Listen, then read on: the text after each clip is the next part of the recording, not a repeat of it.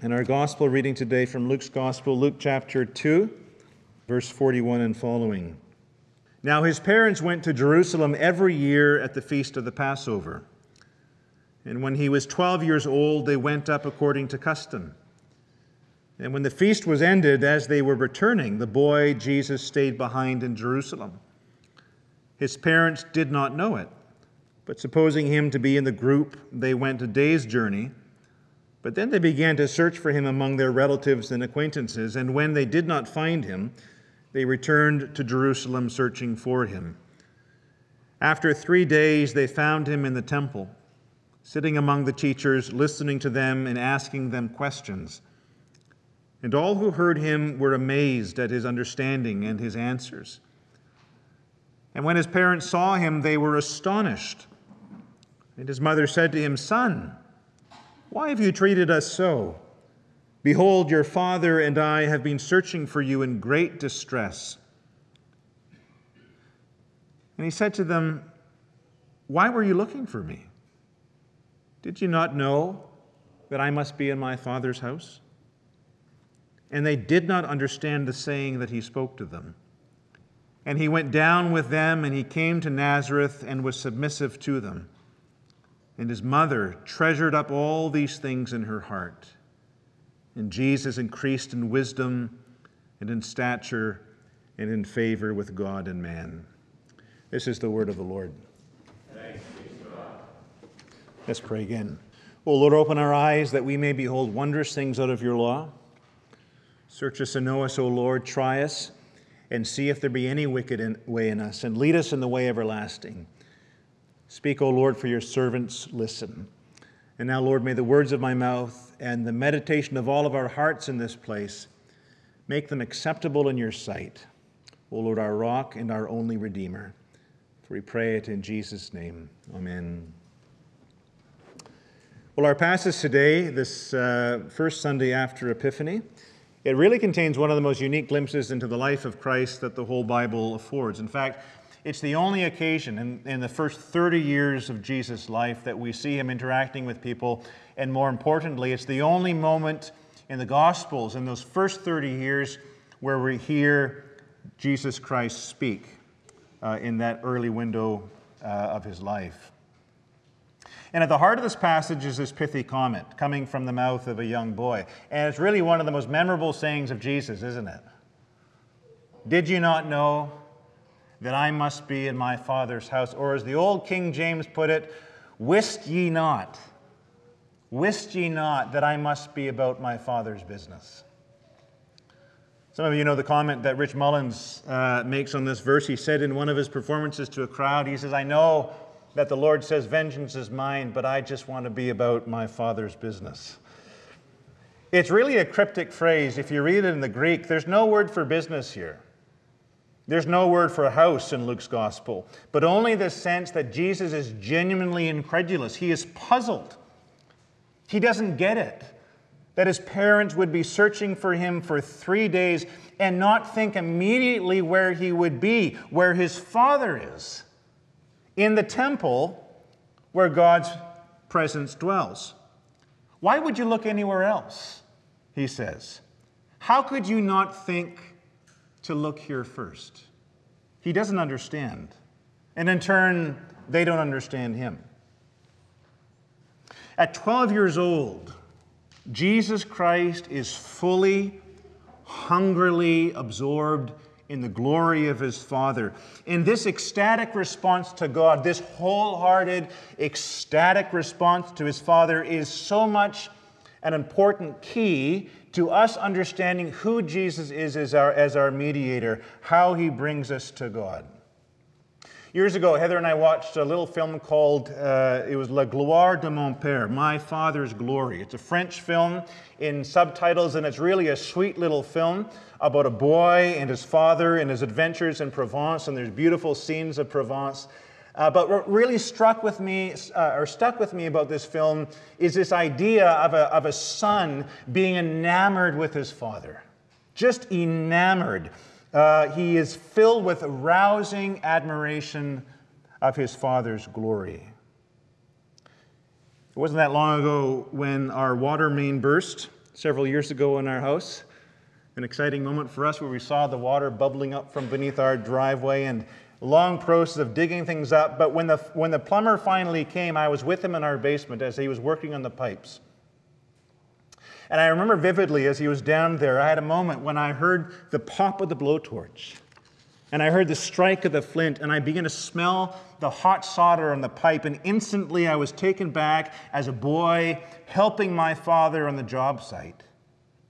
And I found myself telling this plumber stories about my father, as if I were saying to him, let me tell you something of my father's glory. And we find this through the Gospels. Jesus saying to the people, in effect, let me tell you of my Father's glory. He is bigger than you can fathom. He is stronger than you can fathom. He is far more generous and far more kind and just and merciful than you make him out to be. He is more dreadful. He is more fearful, more holy than you know. He is more worthy of your desire, more worthy of your love, more worthy of your obedience and your service and your time and your gifts than you know. Jesus comes to point out his Father's glory, and as prophet, he proclaims it. As priest and mediator, he leads us to it and into it, and as king, Jesus rules his people for it. And so you see, as Savior, Jesus is Savior precisely because he saves us from the peril of not being consumed with the Father's glory, enthralled by it, captured by it, taken by it at every moment of the day. In Isaiah 30, God describes his people. And God says this about Israel. He says, my people turn to the prophets and to the teachers. And my people say this, they say, do not prophesy to us what is right. Speak to us smooth things. Prophesy illusions. And let us hear no more about the Holy One of Israel. Let us hear no more about the Holy One of Israel. That's enough for now, Paul, says Felix. If I want to hear more later, I'll let you know. This is the disease. This is the sin that sweeps through our world. Preacher, give us smooth things. Preacher, give us pleasant dreams. Let us hear no more about the Holy One of Israel. And Isaiah comes to the people of God and he says, the Lord of hosts, him shall you honor as holy. The Lord of hosts, let him be your fear. Let him be your dread, he says. But the people of God say, no, no. Let us hear no more about the Holy One of Israel. You see, that's Satan's great argument. That's the serpent's great argument. Enough of him. He's had enough attention. It's time for something else. And I want all of us to be discerning enough to hear this satanic whisper in so much of what passes through the world, in our economies, and in our markets, in our politics, in our education, in our urban development, in our entertainment. The satanic whisper, let us hear no more about the Holy One of Israel. It's the great disease of our age. And if we're to be like those children of Issachar, who in David's age, who in David's day, they were commended by this phrase, they understood the times. They knew the times, these children of Issachar. If we're to be like them, then we need to discern the air that we're breathing in the 21st century and hear where the enemy of our souls is whispering these things. That's enough of the Holy One of Israel. Let's hear no more about that. Move on to something else. How is it? This is one of my great distresses in life. How is it that a man or a woman of God can find the things of God at times so tedious? How is it that I can do that, saved, redeemed, filled with the Spirit of God, and yet at times I can find time spent alone with God wearisome? But here's Jesus, our prophet and our priest and our King, and he's in the dawn and he's in the rush of his young manhood when he could be absorbed in so many other things. And he's ecstatically absorbed in the goodness and the glory of God. In fact, he is so absorbed in God that days fly by. Days fly by. One day they're gone, and 3 days they're looking for him. And days fly by as he learns and as he listens and as he gathers and as he feasts on the knowledge of his Father. He wants to be where God is. He wants to be learning of his Father. He wants to be near the presence. He wants to be admiring his Father's unrivaled fame. God as creator, God as sustainer, God as Savior, God as the great all in all, from whom and through whom and to whom are all things, to whom be glory forever. God who makes the most majestic thing in creation look like dust in comparison. Jesus wants to be near him. And we see this in the Psalms. In fact, the Psalms, they point forward to the longings of Jesus. And when we get to Psalm 63, we hear the pining of a 12-year-old boy. Oh God, you are my God. Earnestly I seek you, my soul thirsts for you. So I have looked upon you in the sanctuary, beholding your power and your glory, because your steadfast love is better than life itself. My life is all about you, O God. You satisfy, and you alone. I want you. You know, there's a lot that could be said today in this passage. There's a lot that could be said about our Lord's incarnation.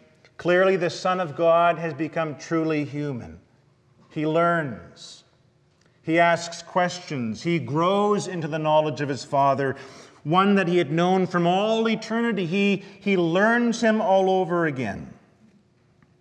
We could talk about the submission of Christ to his parents, fulfilling all of the commandments of the law so that we could be brought into his righteousness. We could be talking about family dynamics in this first century setting, and how it is that a parent could lose track of their child for 4 days and not go to prison. We could talk about all these things.